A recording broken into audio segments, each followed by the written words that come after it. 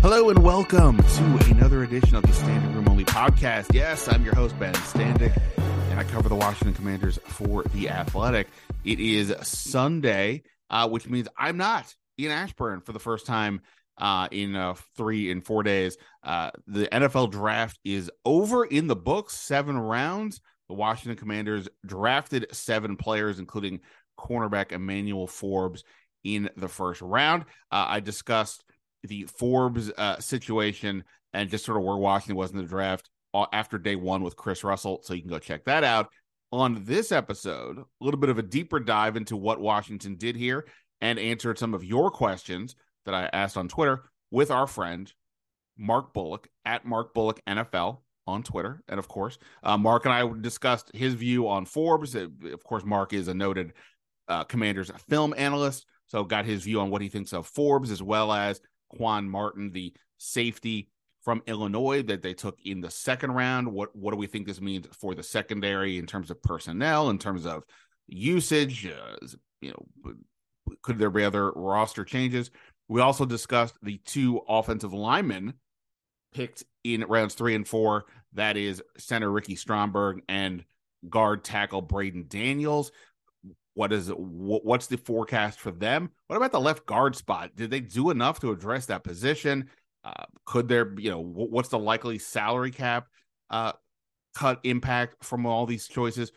We got into some of that. Also discussed linebacker, as in they didn't draft one. Do we think that's a concern? And hit on a bunch of other topics as well. So we'll get to that here in a moment on the Standig Room Only podcast, which of course you can find on iTunes, Spotify, or anywhere you do your podcasting.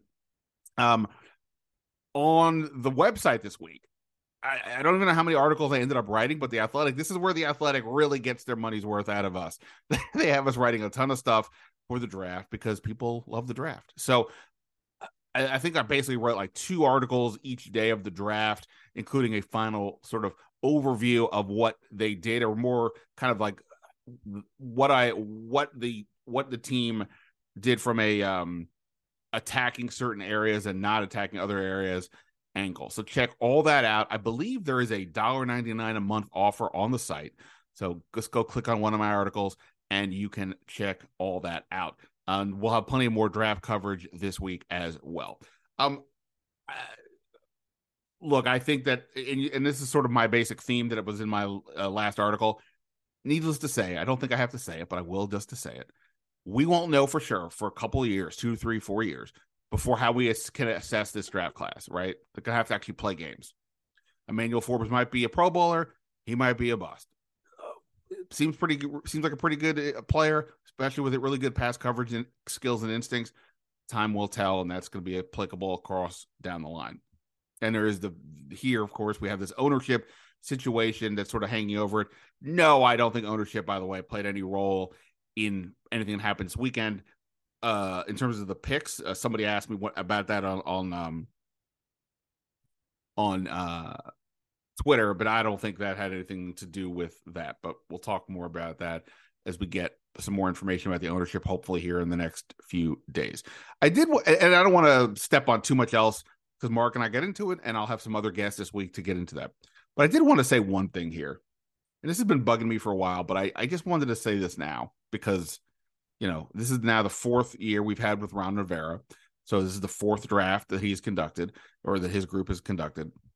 And one term that's very popular in the Ron Rivera era came up again a bunch this weekend. That is, wait for it. Well, it's not one word. It's a term.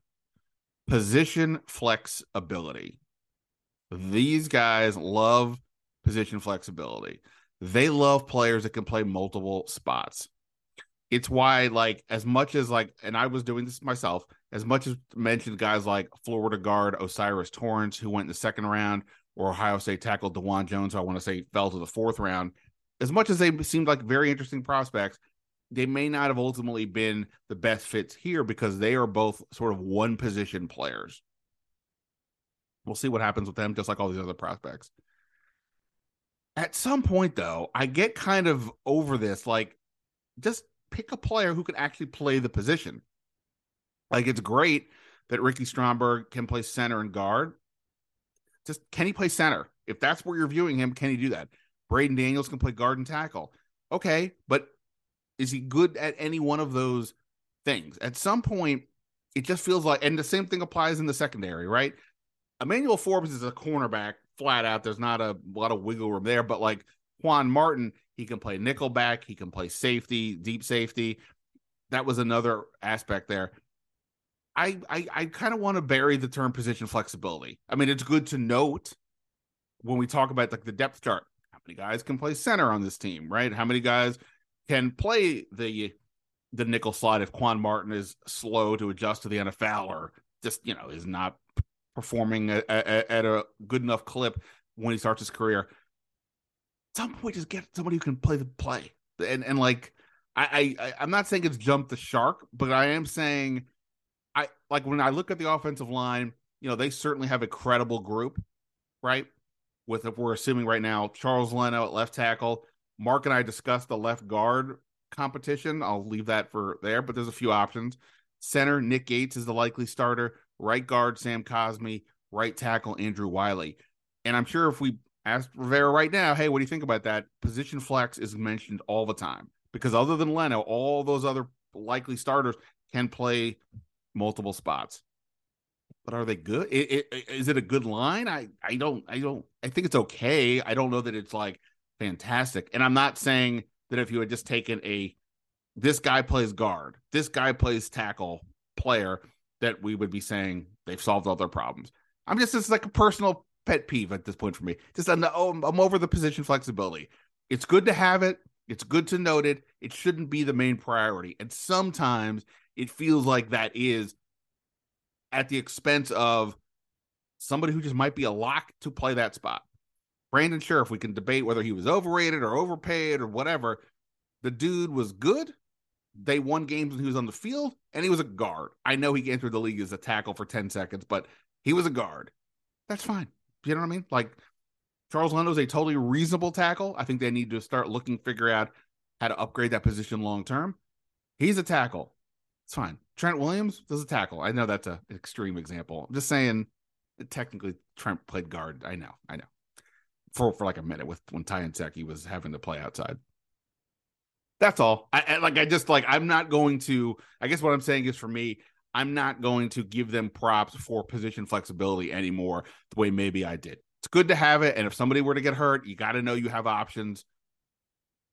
Just get players that can play. We'll see if they have done that. I mean, they may, independent of position flexibility, they may have improved their offensive line with Wiley, with Gates, with drafting these two kids in this draft. Same thing with the secondary with Martin.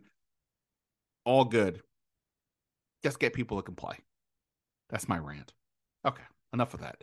Other than that, it was a fun weekend. Enjoyed my time out there with my colleagues.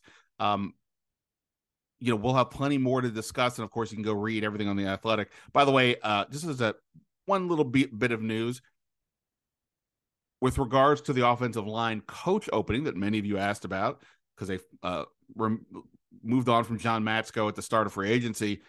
It will be Travell Wharton, the assistant offensive line coach. Rivera said, though, it's sort of an administrative deal that they kind of have to wait till the ownership situation is settled. I guess we're talking about money and raises and position title changes and some other things. So we're going to have to wait on that, apparently. But Travell Wharton is the answer to the question of who will be the offensive line coach. So I know that was a question, was for me and the other writers as well, but now we have an answer from Rivera himself. Last thing I'll just say before we get to Mark, I haven't looked at too many of the draft grades out there. Washington is going to stink. They are not going to be winners in this draft class. That doesn't mean anything. And I'm not saying that because of the standard, you got to wait 3 or 4 years. What I am saying is that this is I think a good example of the preconceived notion that people have on the outside. And if the team does not meet their ideas of what they should have done, they will be viewed as a loser. And of course, to an extent, there's some truth to that, but in this instance, it's from a false belief. So for example, everybody kept saying they needed to get a quarterback. Well, I mean, they've made it very clear. They like Sam Howell. They signed Jacoby Brissett, who was more or less the number one stopgap, backup, spot starter quarterback out there. And we can sit here and say, boy, that wasn't enough. Well, what else were they going to do in this draft, for example? Did you want them to trade all the way up? The 3 quarterbacks went the first 4 picks. That would have been impossibly expensive. And also the Texans, who took CJ Stroud second, and the Colts, who took Anthony Richardson fourth, they weren't moving out of that. And then you had Will Levis and fall to the second round, and Hendon Hooker fall to the third round. I mean, Will Levis is a polarizing prospect to a degree. Did you want them to take him at 16? I assume no. Did you want them to trade up to 30 to earlier in the second round to get him? What is that doing for you? If you're not sold that Will Levis is the answer, which you clearly are not, otherwise you would have picked him at 16, then what are you doing? Is he going to compete for the starting job? Probably. I mean, he would if he was here in theory, but I don't know he's beating out Sam Howell initially. Certainly isn't going to beat out Jacoby Brissett just based on Brissett's experience.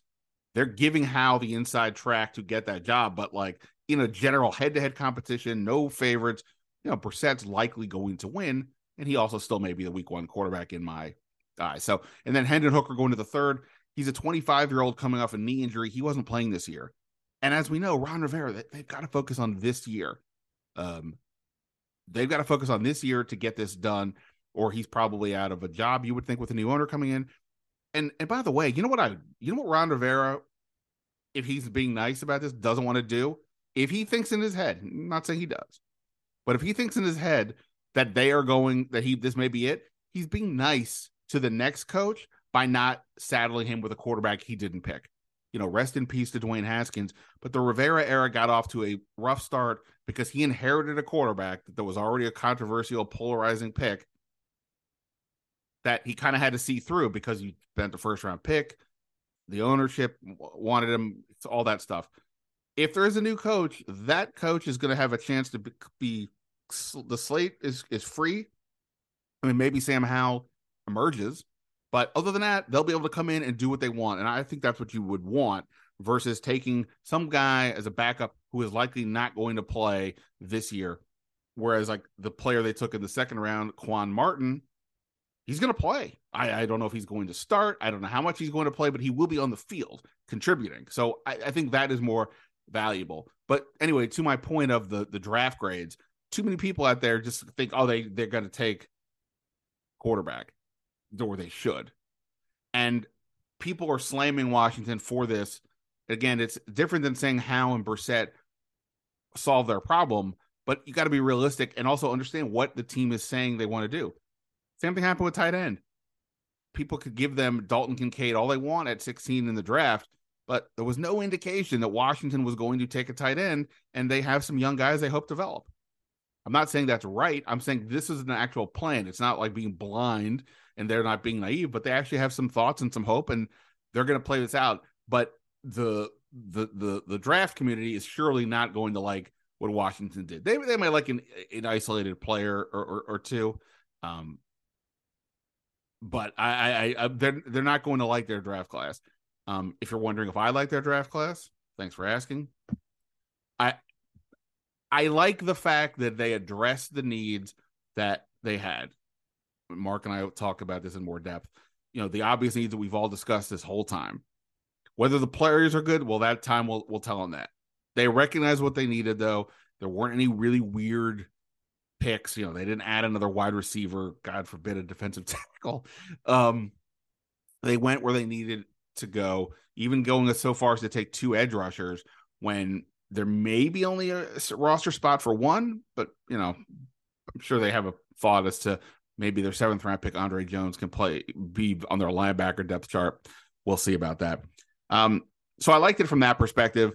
I've talked myself in more and more to Forbes, Emmanuel Forbes. I get the 166-pound thing is a wonder, and we'll see, of course, over time how he holds up. Can he bulk up? But, as a ball hawk, boy, he really is, the more tape I've gotten to watch or just talk to people, a lot of, people outside of this team, really big fans of his coverage abilities and his instincts. Physically, can he hold up? Obviously, this is the debate we'll be having for some time. We'll see about that. So, I think they did a reasonably solid job. It wasn't flashy. I think positionally, as I said, they addressed the areas they needed to, and the rest of it, we'll see over time whether these players did a good job, are worthy of those picks or not. But I think Forbes is fascinating, and we'll see how they use him. Mark and I get into that. Other than that, look, it's been a fun 3 days. I appreciate those of you who were engaged with me on Twitter at Ben Standig or in the comment section of The Athletic. It's always fun chatting draft. I'm gonna miss gonna miss the mock drafting predictions. Oh, speaking of which, people kindly asked me how did I do with my mock draft this year? How did I do in the contest that run by the Huddle Report? All that kind of fun stuff. I am still a 3-time champion on the Huddle Report, but I did not add to that. I did not add to that number. My mock draft was okay. It wasn't up to snuff for my standard, largely in terms of the number of players I had accurate in the first round, a little bit lower than I would typically like. I've said during this process that this becomes an eye of the beholder draft more so than other years, considering there's not a lot of love for the top end talent. And therefore, if nobody if there's no consensus on, wow, these players are just, blue chippers, blah, blah, blah, then it starts, the gap between whoever's picked 20 and the gap between who's picked 50. It's just almost flipping a coin. What position do you need? What flavor do you like the best? And going from there. So it fell a little bit off there. That said, out of I don't have the number in front of me, but like you can look it up on the Huddle Report, but it was over 100 people participated, including a lot of national names you'll know, and I was still around like in the 30s. So and I think I have the 7th overall average over the last 5 years. So still all right,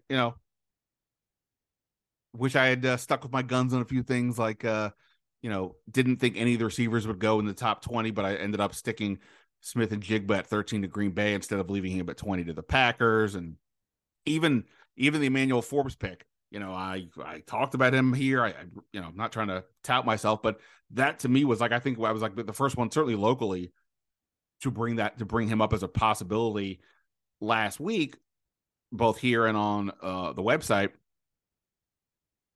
And if I had in my mock put Darnell Wright off the board, he obviously went 10 to the Bears. If I had put him off the board along with the other linemen, I would have then defaulted to Forbes. But, that's how it goes. So what are you going to do? But it's a fun process. I enjoyed it. I appreciate the fact that people give a crap about my mock drafts. Nice indeed. And we'll have plenty more to discuss about now that the draft is over, about the depth chart. They're adding UDFA players now. Nothing has been official. I did tweet out a few of the names that I've heard that they're adding, including a really interesting UCLA wide receiver / returner, but none of these are official. And the UDFA signings are kind of, it's like the wild, wild west out there. You may agree to somebody, but other teams are jumping in and offering these guys money. So until the list is official, it's not official, but some interesting names there will surely emerge as well.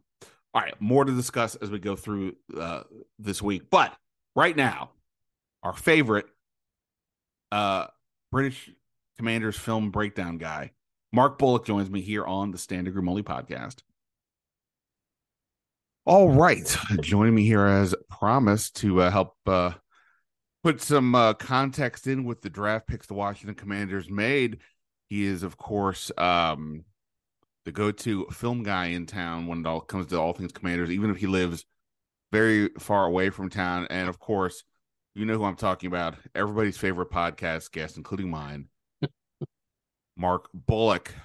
Mark, it's been a minute since we have talked. How are you doing post-draft? Yeah, not too bad. A little bit tired. I normally kind of am on American time for this, but I've been dealing with stuff on my side of the pond for the last few weeks, and I've been on British time, and now the last week or so I've had to try to transfer to US time, so it's been a long weekend, but doing all right, hanging in there. I feel you on adjusting to the time. I mean, I'm historically a night owl, but that's like just sort of chilling on the couch, binge watching some show, not writing until like 1 in the morning. Again, no complaining, but just the nature of the draft and how things go. And yeah, day three is fun, but it's a long day and it's kind of boring. I mean, you're just sitting there waiting for a pick, and but anyway, we get there. They have a draft class.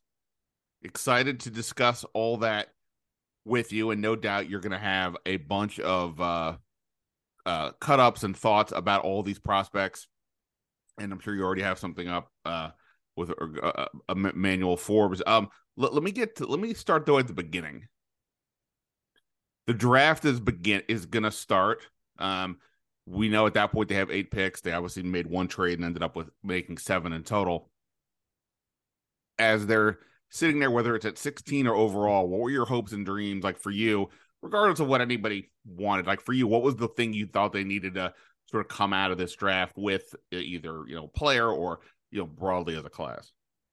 Yeah, I think like kind of overall, you wanted to address the two major needs, which were like offensive line depth and defensive back depth, and I think in general you could say they did that. Now, whether they did that in the order that people wanted, not necessarily, but in specifically looking at the 16th pick, ideally you would like to have traded back from that, acquired more picks, and still find a guy like Forbes that they quite clearly loved. Find him maybe 5-10 picks later on, and then you're feeling like you've got a lot more value out of that pick than taking him at 16. But yeah, I think that for me, the main two objectives that the Commanders should have wanted to come out of this draft with was finding some depth in the secondary and finding some help along the offensive line. And I guess they would argue that first 4 picks were 2 were in the secondary and 2 were on the offensive line, so they'd feel like that's what they achieved. Whether those guys are exactly what they hope they'll be, or whether they'll be able to all contribute right away, we can debate that. But I think loosely you could say they kind of achieved roughly what they wanted to do. It's funny, like what was unusual about their draft. So they ultimately make 7 picks because they sent 2 picks to the Bills to move up in the 5th round to take KJ Henry, the edge rusher from Clemson. Is that they make the 7 picks, and other than the running back Chris Rodriguez from Kentucky, it was like Noah's Ark. It was a pair of all the other needs. I mean, I'm lumping in the defensive backs, but essentially Quan Martin is more nickelback than safety, basically the way they're saying it. And by the way, every time I say nickelback, I keep thinking of the band, so it's very confusing.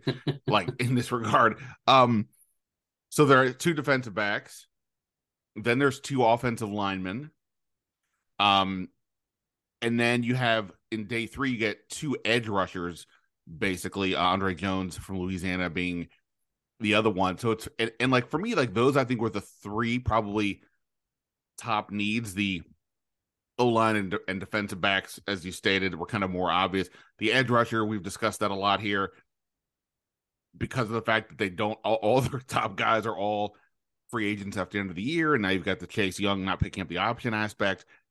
I wasn't necessarily expecting them to pick up to take 2 of those guys, but then the Shaka Toney year-long suspension maybe factors into that as well. So it was interesting that they just went like, we have these issues and we're gonna send a lot of assets to address them. My biggest thing is always when you make these picks, especially in the later rounds, is there a path to make the roster? I think the answer is yes.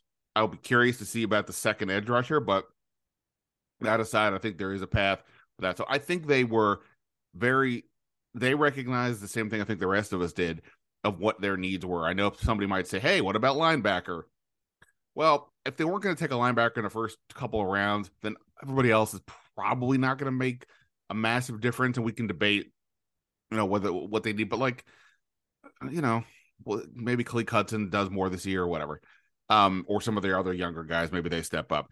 Tight end, look, they told us the whole time they like the guys they have, including Curtis Hodges, who was out all year. So that's not a surprise that they didn't do that. I guess I'm a little not maybe not surprised, but the quarterback in a situation they didn't draft one on day 3 in a year in which they set a record for the most quarterbacks picked through 5 rounds. They don't come away with one. I just always think you attack, always try to attack the problem until you solve it. And obviously, we can say if Sam Howell be good or not, but they're not there yet. So I think in general, I appreciate the fact that they recognize their issues were in line with the outside opinions, or at least my outside opinion. Like you said, whether the prospects are good, pan out, that is a whole other story. But at least I respect the fact that they didn't play too many games. It's kind of a boring draft, but they went for what were their holes, or where they needed more depth, and they at least did that much. Yeah, I'd probably agree with that. I think we I think you could logically justify most of the decisions they made. Like at tight end, once they decided that Logan Thomas was going to come back, and then that was kind of a thing that you know they've been kind of talking. Like at the end of the season, it felt like he was definitely going to be a casualty, and then Mayhew and Rivera have basically been saying we really liked how he came on at the end of the year, and he's going to be that guy. Then if he's your tight end one and you're paying him in that way, then you're not drafting a tight end to replace him early. Then you've got a bunch of guys that are kind of athletic freaks that are intriguing, and guys like Cole Turner and Hodges and Rogers. Rogers, yeah. Yeah. And then obviously you've got John Bates in that equation as well. So there isn't really room for another tight end if you're not going for like a first round or a second round guy that you think is going to be number one. So I understood why they didn't go down the kind of tight end route. Quarterback thing, like they weren't ever going to take one on day 1 or day 2. I don't think. Like I understand there was the links to Hendon Hooker that they brought in, but when you think about all the early round QB talk was so annoying because here's the thing with the mock draft world is that when people do mock drafts, they're not always making the pick for what the team needs. They're doing it because they think this player should be picked in the first round and they need to put him somewhere. So what team am I just going to do it? Everybody just kept saying Washington because they didn't believe that Rivera believed in Sam Howell, that it was all some card game that he was trying to fool everybody. I'm like, no, I mean, you can do right or wrong that they're going with that plan with Howell and Brissett. Don't even get me started on all the Lamar Jackson nonsense about how that was, being pushed on them. But anyway, it was also the same with like the Bijan Robinson thing that they kept getting associated for no reason. Like he had to go somewhere, so why not go to them? Anyway, continue. Yeah, so no, I agree with you. Like it didn't really make sense for them. It was pretty clear that Sam Howell was the guy they were going to go with, rightly or wrongly. That's what they were going to do. And so if they weren't going to take a quarterback early, this front office and this regime basically has a year to prove themselves to a new owner. You're not going to do that with a third quarterback that sits as a backup on your roster the whole year. Isn't going to help you prove that you're it's not going to help you win games this year. So it's not going to help you keep a job for a new owner next year. So for me, unless they really like the guy out of Stanford, because they had the Stanford offensive coordinator as now their quarterback coach, the fact they didn't take him says they didn't love him that much. So I thought quarterback was unlikely. And so yeah, I think that kind of the guys that they picked, or at least the positions that they picked. You talked about having a path to the roster, like the defensive ends or the edge rushers. I actually think that Washington does have a pretty nice group of defensive ends with the guys they brought back. It's just, as you say, they've got nobody under contract beyond this year, so they do need to have that addressed. So it made total sense that they grabbed a couple of those guys as well. They did. All right, so I threw out before we started this on Twitter. I asked people for some questions. We got some, and we'll get to some of these in a minute. But I want to start with the first round pick. Obviously, you've looked at him. I don't know how much you were looking at Forbes in the pre-draft. It was a sort of a late surge to that he became connected here. I wrote about him last Monday. It was like the weekend before that when I started getting some heads up of like, hey, this is the guy that you maybe keep an eye on for Washington. And the funny thing is for me, like when I was doing the mock drafts, I typically was having Darnell Wright, the offensive tackle from Tennessee, or whichever one of the foreign linemen that went at the early, whichever one that was going to fall. Because for at least for me, this is maybe the one thing I was sort of imposing on the situation was I think they got to get more upside talent on the line. But okay, but all those guys were gone. And then when if any scenario in which I was like, okay, now if I'm taking a corner without trading down, who am I picking? I didn't like anybody. Joey Porter never had any vibes that he would be here. And I know Deonte Banks was a popular name, but in talking to some people pre-draft, I mean, look, I think people thought he was a first round pick, but like 16, that area felt early. Early is always such a weird notion. It's not like Washington also had a pick in the 20s. They have the one pick. They have to pick somebody. So anyway, but then when Forbes started to become a thing, it was like, okay, this kind of makes more sense. And then especially with the fact that as good as the defense was last year, not great at creating turnovers or having enough playmakers, that winning stretch in the middle of the year. A lot of that, I think, had to do with Derek Forrest was getting turnovers and Benjamin St-Juste wasn't always necessarily getting the interception, but was, on the cusp constantly. But they didn't have enough of that over the course of the year. And I think, that played some factor in the up and down kind of nature. So all that said, Emmanuel Forbes, what's your initial thought on the fit with what they try to do here? Yeah, I really like Forbes as a player, and I really like the fit with the team. And I think they kind of learned from their mistake with William Jackson, where they really liked Jackson's skill set as a press man corner, and they thought that he had some traits that could work in their kind of zone match scheme. And it obviously didn't work out. So now they've gone for Forbes, who is much more of his own corner, has terrific instincts. He's got really good ball skills, which, as you mentioned, the being able to take the ball away is obviously something they really targeted. And he has the kind of ability to play off with vision, kind of like how Kendall Fuller does, but he processes information really quickly. He's a better athlete than Fuller is, and he's able to kind of break on stuff underneath really quickly and test catches, and he can match routes down the field. So I really liked him as a corner. I think the real question is obviously the size, or not necessarily the size, but the weight, being 166 pounds, whatever it is, that is small for a corner. And you only really have to think about, in Washington, they've got two running backs that are 220, 230 pounds in Ryan Robinson and Antonio Gibson.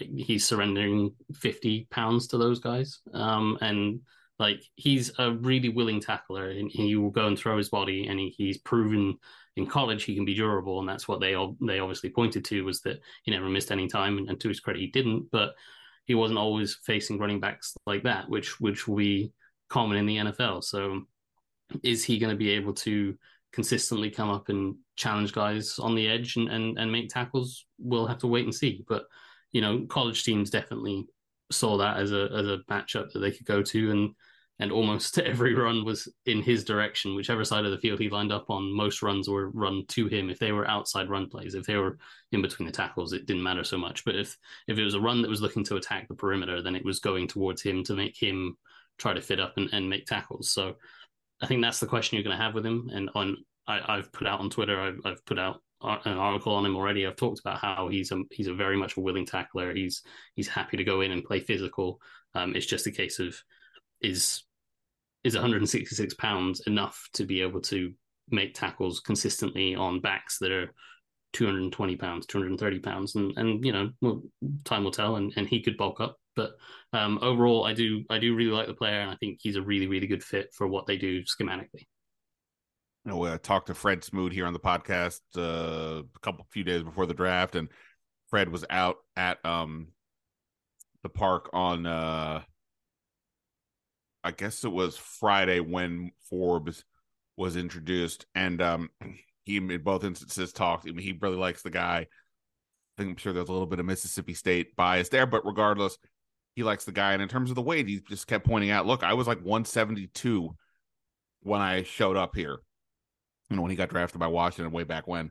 I don't know if it's a different era thing. I mean, back then running was even more pronounced than it is in this pass happy era. But he said, look, it's an overrated component. We will see about that. But I think that and again, this notion of being overdrafted. Mel Kiper had him as the 17th rated prospect overall. McShay was pretty high on him. You listen to a lot of people talk about Forbes, and I mean the coverage skills. Like it's not like people are enthralled by watching his pass coverage ability. The size, we'll see. But I guess I would just encourage people to not view this as an overdraft. Again, if they could have traded down, maybe that would have been a better thing to do. But I think I'm right. The whole last 3 days have been a blur, but I don't think anybody traded between after this. I mean, the Steelers traded up from 17, but they weren't taking a corner anyway. And then they were, they couldn't have gotten the guy that they wanted just to go to Washington spot. And then there was no other trades, I think, until the Jags at 24. Sounds about right. So and that was there was this clump of so the Giants took Deonte Banks at that point. So there was nothing else that happened in there. So maybe those teams ultimately didn't want to do anything. And, Seattle got the receiver a lot of people pegged them with. The Chargers, the Ravens, the Vikings all took receivers that seemed to likely go off the board in that range. So I think that there just may not have just been the opportunity to do that, even if they had wanted to do that. Look, I think he's a pretty fascinating player. Eric Stokes, the director of player personnel, spoke to us afterwards, and he said he must have watched all of Forbes' tape throughout college. That the pick six against Kentucky, I tweeted out a video of that if you haven't seen it, and just his instincts to read, ironically, Will Levis on that play were really spectacular. So I think he is a fascinating player, and he seems like a pretty smart kid when we talk to him. I mean, who's to say? But there's a lot to like there, and even in terms of the size. Yeah, trust me, 166 team is incredibly light. And if he'd played in almost any other conference in college, I'd been like, oh boy. But he's playing in the SEC, and obviously, those are the best players in college football, more or less. So it's not like it's not the NFL, but it's close. It's not close, but it's closer than anything else is going to be on a college level. So the fact that he was able to hold up there, I think says something either about, his will, his body, and things like that. But he's going to have to get bigger, and they'll have to figure out what to do there. The immediate other question for me, though, is how does this fit with their other pieces? One reason I remember I was liking Cam Smith, the cornerback from South Carolina, a lot as a second round pick, was that it seemed he was pretty adept at playing zone. One reason I like DJ Turner, another second round pick, was he looked like he was a pretty good guy that you could use in the slot. Brian Branch, sort of the same thing. And that's the question now. This guy is exclusively an outside cornerback in college. And we know that Kendall Fuller and Benjamin St-Juste were on the outside. I don't know what to make of what's going to happen, but you tell me, what do you think is, what do you think is the most likely scenario now with regards to these cornerbacks? Yeah, I thought after Friday or Thursday night, I thought the likelihood was probably Fuller and Forbes on the outside, and maybe they try St-Juste back in the slot again like they did at the start of last year, which they only turned away from once William Jackson was terrible on the outside, and they couldn't stick with that anymore. So I wondered whether that was going to be an option, and maybe it still is. I think with the second round pick, I think that's probably going to be the option in the nickel, and we'll come on to that, I'm sure. But in terms of the corners that they have, I think Forbes, obviously they'll do the whole he's got to earn his starting position stuff, but he will most likely start at one corner spot, and then I think Fuller and St-Juste will have to compete for the other one, and I don't think that's necessarily a bad thing. I think Fuller would probably win that job for me right now, out of those two.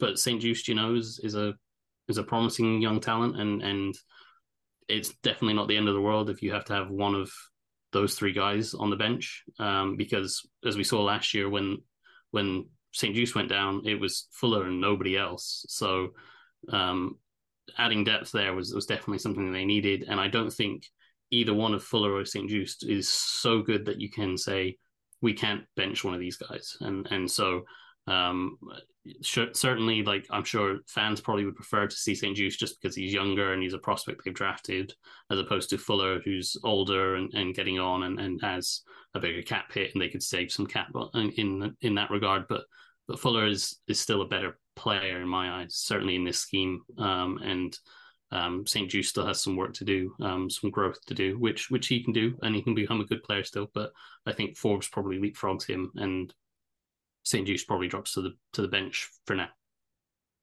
Yeah, that'll be interesting to see that just within the three of them. But okay, so day one, they make that pick, and we're all like sort of having that conversation we just had. And there's a need. Like the one reason that cornerback to me was a big need was it was the only position on either side of the ball that you were like, who is the fifth defensive back? They play sub package all the time. No fifth defensive back, obviously. And I remember some point during this offseason, Rivera mentioned Percy Butler and seemed to suggest he was probably not that guy, at least not yet. So I was like, okay, they got to get somebody. Now they did that.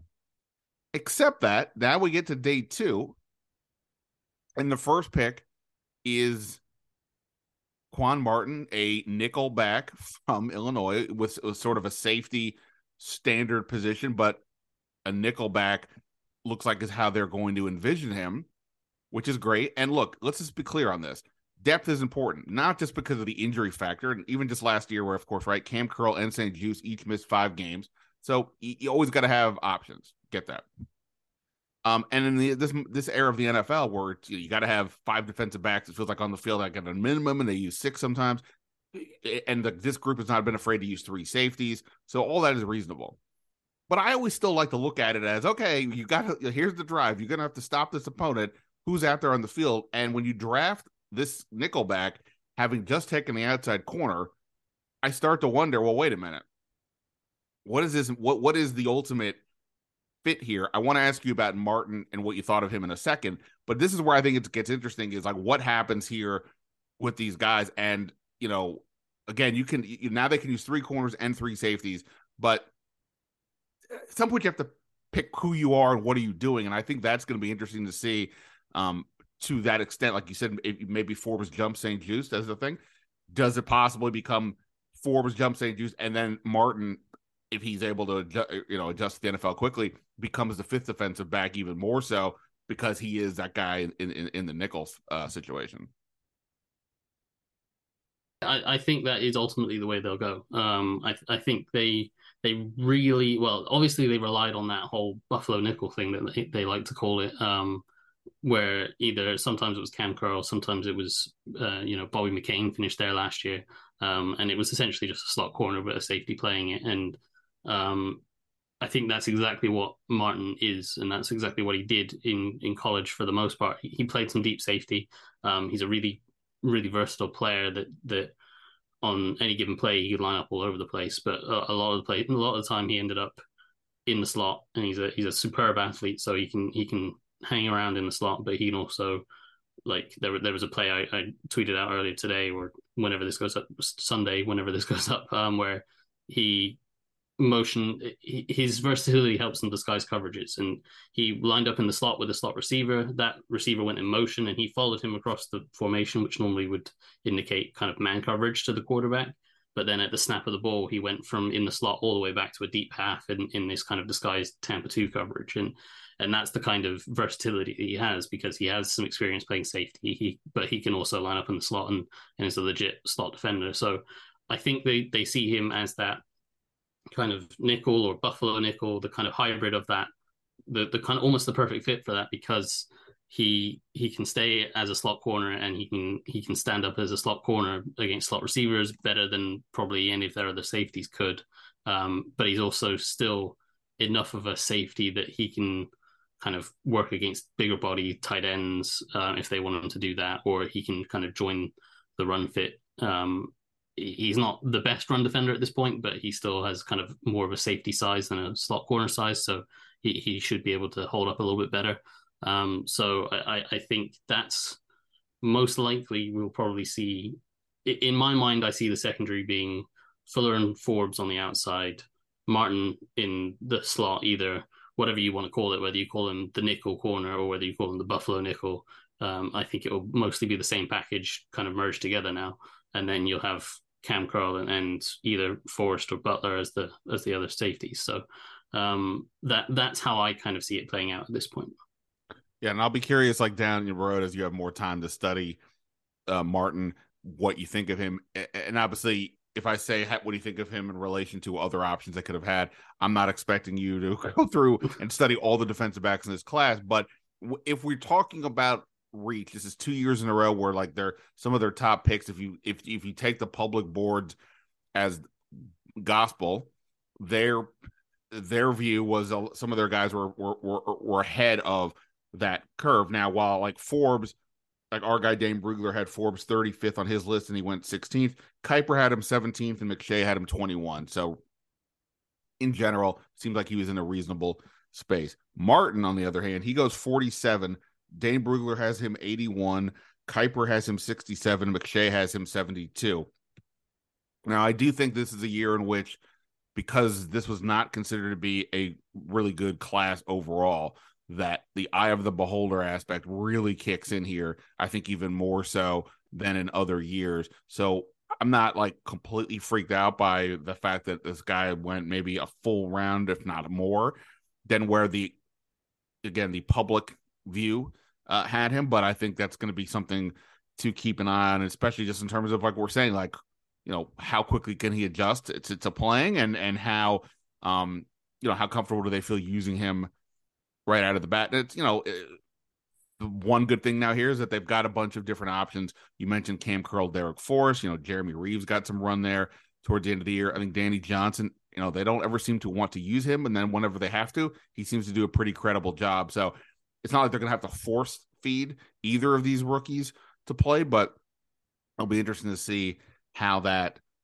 works. Let me ask you this. You are, a film guy. You're not necessarily a salary cap guru, but I don't know if you had the same thought that I did when they took the second round, when they took the back-to-back defensive backs.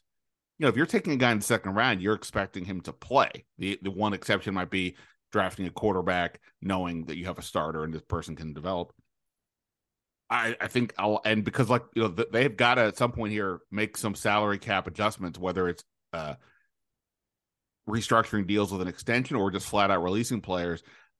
Kendall Fuller has a contract that you could save some money on if you do this, but you'd also open up a big hole there at corner. So did you have any thought of like, oh, wait a minute, is this some sort of a indication that Fuller could go, or is like, well, they just need more depth and I'm not going to overthink this? I think more towards the latter. I think I certainly saw a lot of fans thinking that this is spelling the end of Kendall Fuller, and I can see why. Obviously, the cap casualty kind of situation comes into play, but for me, he's still their best cornerback. And I know a lot of fans don't love Kendall Fuller, and he did give up a few plays, but at the start of the year, everyone was giving up plays, and towards the end of the year, he was definitely their best corner, and he was playing really good football, and he's a really good fit for what this scheme is, because he reads the game so well from off and with vision, and that's the kind of scheme that they're running, that they need those smarts in the secondary. And I think on top of that, if you get rid of Kendall Fuller, you're talking about a bunch of young guys on basically rookie contracts in the cornerback room, and you've got no real veteran presence there in the safety room, basically too, right? I mean, not just kind of Jeremy Reeves, but I mean, he's been more special teams. You get Bobby McCain's got too. So safety is Cam Curl, Derek Forrest, and Percy Butler, all rookie contracts as well. So yeah, I mean, it would be a super duper young room without the adult in the room, I guess. Yeah, and I think just on top of that, like, obviously, I've just said I think he was their best corner last year, and he probably still is. Forbes will push him for that, obviously, and you hope that Forbes overtakes him. But at this point in time, he's still an unknown quantity. So Fuller, I think you don't really want to get rid of your best corner. And as I mentioned earlier, once St. Juste went down, it was Kendall Fuller and a bunch of random guys that they were just picking up, trying to get ready to go. And obviously, you mentioned Danny Johnson. He stepped up pretty well. He stepped up very well considering the preseason he had, which was pretty rough on him. So, but other than that, they had nobody in the secondary. So I always thought that going into this offseason, adding a top corner that could compete for a starting job and push either Fuller or St. Juste down was an option because that just improves your overall depth. And I think that's what Forbes does. And then obviously Martin, I think in terms of the value, that certainly a lot of people had him going more in the third round than the second round. I think the secondary in particular, like safety corner, are positions that teams value kind of drastically differently depending on the schemes they run. And I think this plays into why Forbes was so highly rated by Washington, because he's a very good zone corner. He has great instincts. He reads plays really well from playing often with vision. And they obviously value that highly because we've just seen how a man corner like William Jackson doesn't work well in that system. So Forbes is going to be valued higher by them. And that's why they took him so highly compared to other teams that, they want a big physical guy that can press at the line of scrimmage. That's not really Forbes' game. So they value him lower. And I think in terms of Martin, I think he's a guy that fits that Buffalo nickel role and kind of weaves the two different schemes together. Like we've seen them living in a few years ago, they were living in nickel all the time, and then they didn't really have a slot corner, so they moved to this Buffalo nickel with three safeties, and they liked that because of the stability it gave them against the run, but also the coverage aspect of it by having five DBs on the field rather than an extra linebacker. And I think what Martin does is he kind of weaves those both those kind of a nickel and a Buffalo nickel together and gives them one package that they can live out of. So that obviously is more valuable to them than it would be to other teams that either they already have a slot or they already have a safety and they viewed him as one of the other, whereas Washington will view him as a guy that can play both the roles. And so I think the value for them is a little bit higher. I think they probably, in my eyes at least, I think they were probably a little bit gutted that the Jaguars, I think it was the Jags, traded up 2 picks above them and took Brian Branch, who would have filled that role well as well. But I think they're pretty happy with Martin, and maybe they did reach a little bit for him, but he was probably the next best guy after Branch for that kind of role, and it was something they needed on their defense. It's something they didn't have anyone that was an obvious fit other than Cam Curl, who they like more at strong safety because he's good there, and he's kind of filling 8 different roles on the defense at any given time. So this move helps take some pressure off of him as well. Yeah, you mentioned Brian Branch. So as I said, I asked Twitter for some questions. I don't know if you guys can hear Lenny. He's been screaming at me for the last minute or two here. I think he's reminding me that, hey, you asked questions and you maybe should answer some of them. So at UDAPUSE, whatever that means, on Twitter, asked, do you think that the Commanders would have taken Broderick Jones in the first if the Steelers didn't leap them, and Brian Branch in the second if the same thing there? I think Branch is definitely interesting. I mean, I'd heard that they were interested in him, and his range was sort of a tough one to figure out because like positionally, it's not valued to be a high pick. But like I heard so many people say he may have been the best just pure football player for them in this class, but just the athleticism and the position role just devalue him.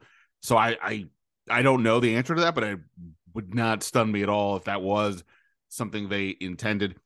In terms of, we'll get to the offensive line here sec, but in terms of Broderick Jones, that move was to jump the Jets. I don't think he was getting past the Jets at 15.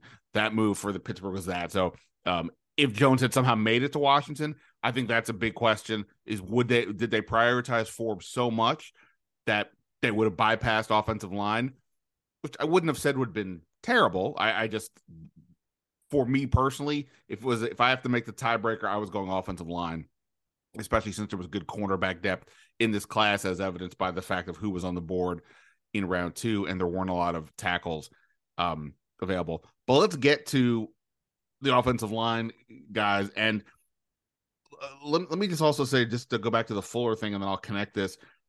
I'll admit, I probably got a little too over my skis when they took the back-to-back defensive backs, because it was a little surprising to me, especially because I like some of the offensive linemen that were there. And knowing about the whole cap hit situation, I was like, oh boy, is this something for Kendall Fuller?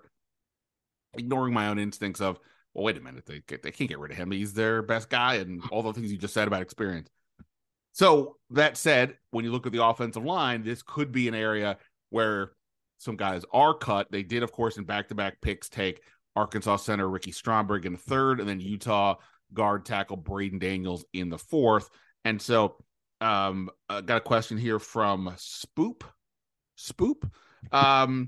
Basically, who's the more likely or cap cut, Fuller or Chase Roullier? It's really not a debate. It would be Chase Roullier, and I think that was already a big question about is there any room to keep him? If you cut Chase Roullier now, let's just say it's you save a little over $4 million towards the cap with like a roughly $8 million hit. If you wait till after June 1, it kind of flips and goes the other way. I was already going to be surprised if somehow Roullier stuck around because they, with Nick Gates and Tyler Larson, they at least had some options. Now you draft Ricky Stromberg, who was the 3rd-rated center for Dane Brugler. I'll get your view based on whatever you've seen so far of him as well. I would be surprised, I guess, at this point if Chase Roullier is not a cap casualty. Yeah, I would imagine he is a cap casualty, which is a shame because he's a very good player and healthy. He's just had back-to-back years where he's gotten hurt and pretty significant injuries at that. So, yeah. But yeah, I would imagine there's no way they'd be able to keep him, and it would make all their other moves not really make sense if their plan was to keep him, because obviously they went and signed Gates, who, yes, he could play guard, but when you watched him at guard compared to watching him at center, it wasn't just he was a better center, he was significantly better at center and had struggles at guard. So and to that point, sorry, for people who didn't watch the live stream, I don't even know what it was shown, but Rivera was asked after Stromberg about the center competition, could he start? And I think the question was something like, is Nick Gates an option to maybe play guard? And Rivera, I don't think he spoke. I think he just shook his head, kind of like no. So it's like Nick Gates to me would be the odds-on favorite to be the starting center. And then you have Larson. Now you just drafted this kid. That's where it becomes, Stromberg can in theory play some guard too, but yeah, it becomes more or less likely now, and et cetera. But anyway, keep going. Yeah, no, I think just as you said that with obviously they signed Gates to be their center. They brought back Tyler Larson. If they didn't bring back Larson, you could say, well, they've got Stromberg and as a kind of backup, a young developmental guy that they can have behind Roullier and Gates. But with Larson in there, that they deliberately made a move of bringing him back and then going to sign Gates. That's your top 2 centers. And Stromberg, for me, watching him, like I really like the player. I really like the prospect. I think he could be kind of similar situation to what Chris Paul is, the guard right now, where he doesn't really contribute in his rookie year. I don't think he's quite ready to play his rookie year. And maybe I'm wrong on that, but I think he has some things to work on. But you can see he has this knack for kind of, he's not like this amazing athlete that can reach tons and tons of blocks that you don't expect. He's not Jason Kelsey in that regard, but he does have this knack for being able to reach the defender in front of him, and he has this amazing ability to keep himself in the right sort of kind of position to angle off defenders and get himself in front of them and seal them off to create rushing lanes. And that's a really, really good trait, especially in this offense, that the enemy is likely to run. And that's something that Creed Humphreys did really well, and that brought the Chiefs a lot of success. So I can see Stromberg being a really good fit for this system a year or two down the line, but I don't necessarily know if he's there yet. But I don't think he has to be. I think that like they signed Gates, and Gates is going to be their center. So he can be kind of a backup at this point and learn the ropes, and I think that's fine. And I really like him as a prospect, as kind of he's going to be their center of the future. He's just not there yet. Do you know who Doug Benson is, the comedian? Probably not. He's not like that famous. No. All right, you need to go look up some pictures of him. Mark, for you guys can't see it. Mark has grown a mustache a little bit since we saw him last over here. I don't know how long you've had this for. It's a little bit of a mustache, and you look like this Doug Benson guy. Depending on what year of him, at least to me, he does. Maybe Mark will post a picture. Maybe he won't. I don't know. Maybe he doesn't want. Maybe he doesn't want me. I certainly won't. But no, it's fine. It's I just haven't shaved because it's been a long week. Oh, I mean, trust me. I keep whatever facial hair I have on large because it's easier to shave once a week or whenever versus all the time. I'm not a fan anymore. Okay, that said, I was just being distracted in my own brain. Let me get to a different guy. The other, so the one spot, like I said, independent of what they did in the draft, we can debate the upside and the potential of this line or whatever. But okay, at tackle you have Charles Leno. They sign Andrew Wiley, and you still have Cornelius Lucas. Okay, they're largely good at tackle. At guard, they're moving Sam Cosmi inside. Hopefully, he can stay healthy, but that's a position where a lot of people think he may ultimately be best at. And as we said at center, between Gates and Larson, at a minimum, they had two guys that you could say, okay, we have a center combination. The left guard spot, though, is the one where it's like, what's going on here? When we were at the owners' meeting and Rivera describes it as a battle between Chris Paul and Sadiq Charles, forgetting that Andrew Norwell is still on the team and started last year, seemed somewhat telling about where they think of Andrew Norwell. Have you, just yes or no, have you already looked at Braden Daniels, the fourth round pick? Yeah, okay. I've done a game or two. Okay, so let me ask you then this. You've got Chris Paul, who has started one game in the NFL, seventh round pick. You've got Sadiq Charles, who they have been trying to basically get him to be worthy of starting, and it just, for a variety of reasons, has not worked, mostly injuries, but just has not progressed. Now they add Braden Daniels, like another one of these position flexibility guys that Rivera loves. We'll see. He had a really good college, come out of a really good college season, but we'll see. I'm curious what you think of him. And then you have Norwell, who, look, obviously the guard play last year was not great, but Norwell, I think to a degree, was maybe. I don't want this to come out across as me endorsing him and that he should stay or anything. I'm just saying, like, he wasn't as horrendous as like sort of was made out to be, but he's also older, slower, not able to get to the second level of defenders as well. If we put the salary cap aspect to the side, and I said to you, these are your four options, and again, you're only just sort of catching up to Daniels. These are your four options. What would you want them to see them do as the starting guard for this team next year? So I think in an ideal world, they would have been able to land one of those top tackles and move Wiley to left guard, or actually Cosme to left guard and Wiley to right guard. And maybe that's where they think Braden Daniels could slot in at right tackle. I kind of feel not too dissimilar with Daniels that I do with Stromberg, in that I really like the prospect he is, and I think he has huge athletic upside. He has really, really quick feet, but he doesn't really quite know how to use those feet to his full potential yet. And so he can end up kind of lunging at guys and reaching for guys. He's a little bit of a waist bender, and he doesn't need to be because he has such quick feet. He should be able to keep his feet under him. But he once he learns the right technique, he's got athleticism that you just can't really teach. And so maybe they think that he can be a guy that they could slot in at right tackle. He doesn't have the immediate pressure of being like the left tackle that has to go against the best guys, even though most teams have two good guys and often rush their best guy off the right side. But maybe he can slot in a little bit under the radar at right tackle. And then maybe Wiley, as you mentioned, Wiley can kick into right guard and Cosme to the left. And then that would give them an extremely athletic profile of offensive line, which would fit what the enemy wants to do.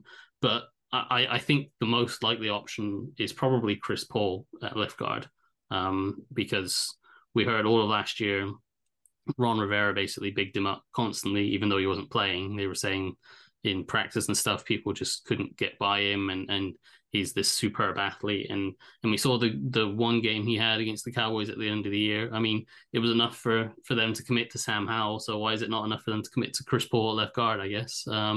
I thought he was pretty solid at left guard. He showed off the athletic ability, the ability to climb on those outside zones and reach linebackers at the next level. And he could anchor in pass protection, and he didn't look too out of place. So my guess it would be Chris Paul at that left guard spot, and Cosme at the right side, and then Andrew Wiley outside. But as I say, the only thing that would possibly change that to me is if they really like Braden Daniels and they think if they think he's ready more than I think he's ready, then possibly they slot him in on the right side, or maybe even Cornelius Lucas. But that's not a route I would go probably.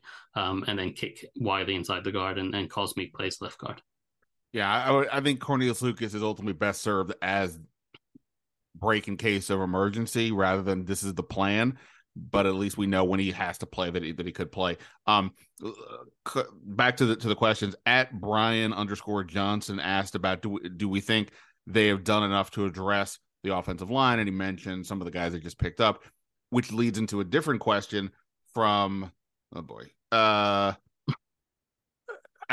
many letters here, but somebody asked me a question: what position or specific player will they target in the second round of free agency? And this is, of course, an important note that the roster building is not over yet. They're going to probably look to see what's out there in the secondary free agent market. We obviously, in the past, they signed Charles Leno. In this scenario, they signed Bobby McCain as well. So we'll see what happens here. But here's the question, I guess. I always like to look at this.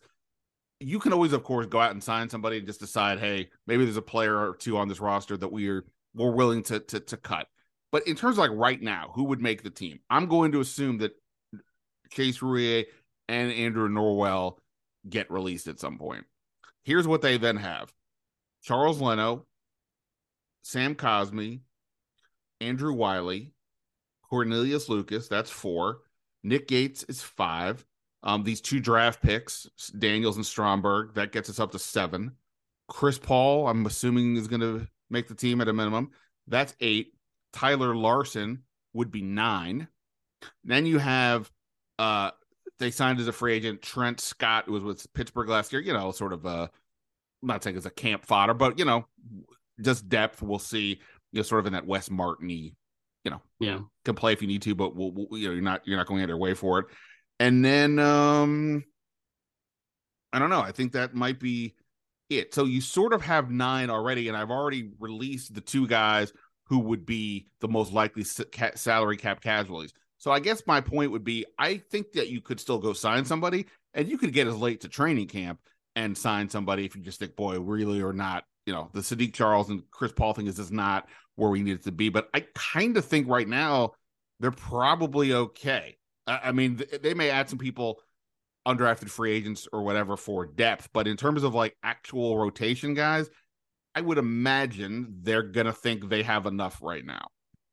Yeah, I would think I think if they had to play today, they could field a passable offensive line, and feel okay about the depth that they have behind it.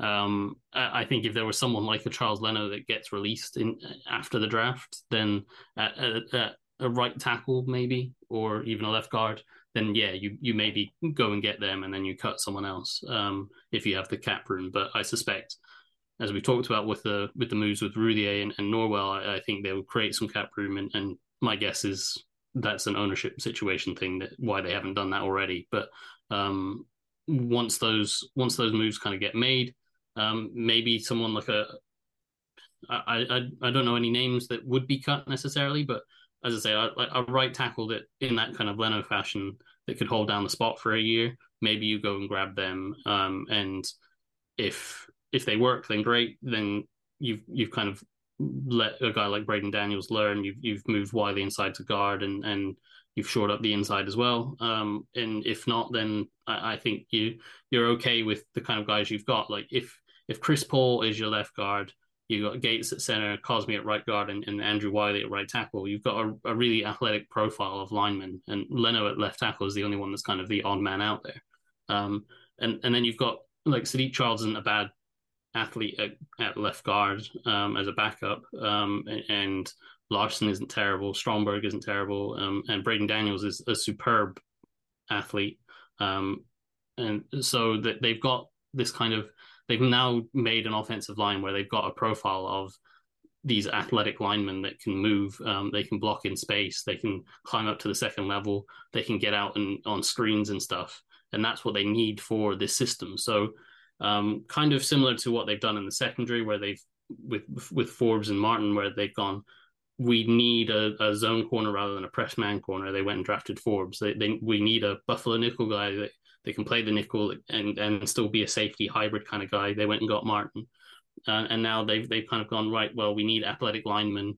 We don't necessarily care if a guy is a definite tackle or definite guard. We like the position flex, but we know we want an athletic profile, and that's the kind of guys they went and got. So I think they if they had to play a game tomorrow, I think they would probably be okay with the guys that they have. It's not like they're not the Philadelphia Eagles. They don't have an offensive line that they're going to run. They could easily run the ball 30 times for 300 yards. But it's still an okay offensive line.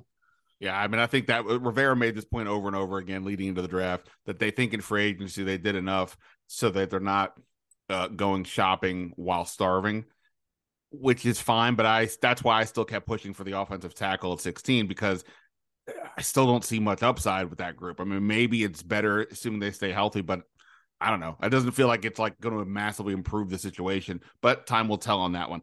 I've already kept Mark way too long, so let me just get to one more thing. If you want to, I'll sort of skip for the final 3 draft picks, the 2 edge rushers, a running back, Chris Rodriguez, but no doubt Mark will have a lot of good insight into what they do on his Substack. But let me ask you this, something they didn't do.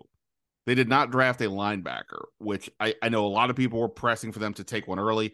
One, this was not a draft loaded with top shelf linebackers. And 2, look, I mean, they just don't emphasize this position much. They're really building 2 at the most. They signed Cody Barton. They have Jamin Davis. We'll have plenty of time to discuss if that's enough or if that's not good. And then all their backups, it's basically the same guys they had last year. Your David Mayos and your Khaleke Hudson's. At Report Warpath, please give us fans hope that they are planning to sign a linebacker.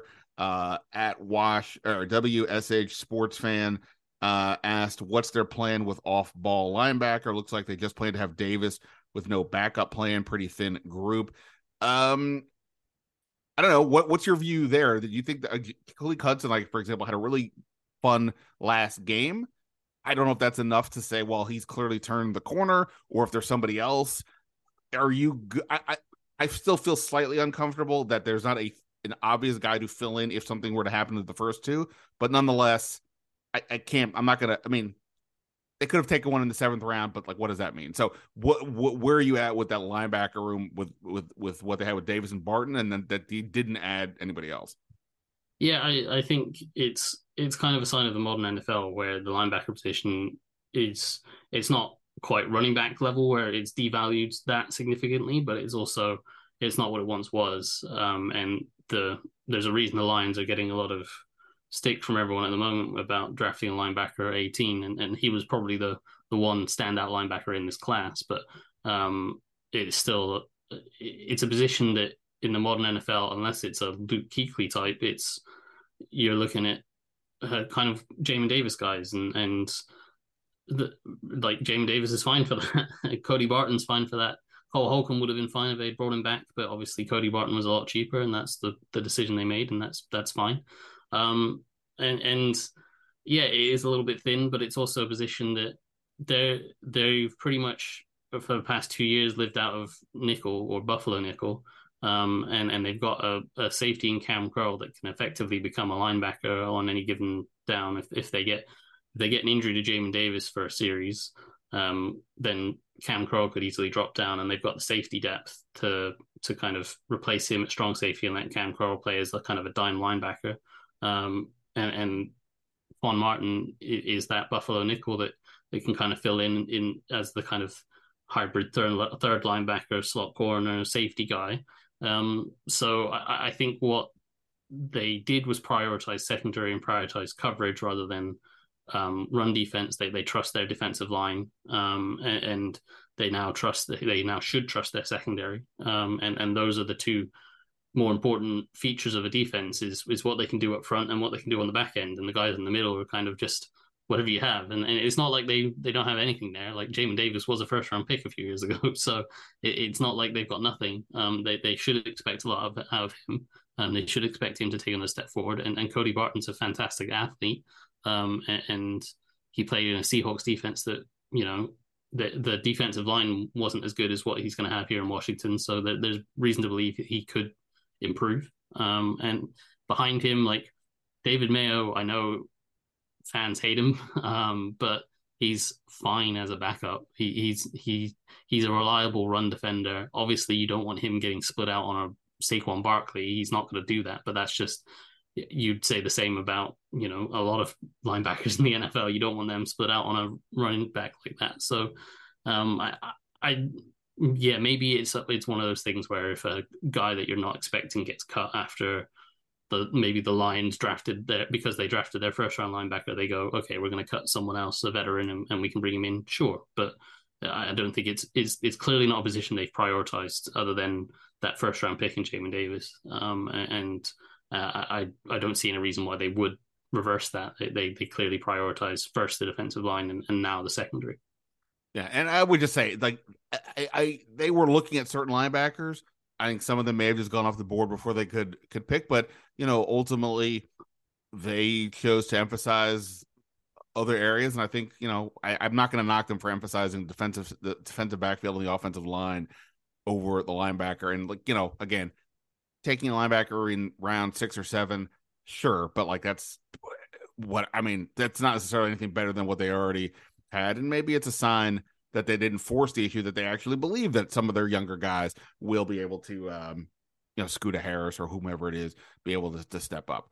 We will see. All right, look, there's no debate, though, that you need to go follow Mark on Twitter at Mark Bullock NFL. Go check him out, Mark Bullock at .substack.com. No doubt he's going to have all kinds of film analysis of these players, including the 3 guys at the back end that we didn't get to. Mark, fantastic job as always. You remain very high on the favorite guest list. I can't reveal my official draft board because it's proprietary information. I don't want anybody else to get I don't want anybody else stealing my my thoughts, but you're high on the list. That's all you need to know. My guy, I appreciate it as always. Good catching up, and I'm sure we'll talk again as we get deeper into this off season. Yeah, sounds good. Thanks, Ben. All right. Thanks to Mark Bullock for his time. And of course, thanks to everyone here for checking out the podcast, checking out my work on The Athletic, following me on Twitter at Ben Standig, and just being along for the ride. Always a hoot talking draft. We'll still talk about it in the rear view and what it means going forward, but another year of the NFL draft is in the books. That is it for now. Ben Standig signing off. Until next time.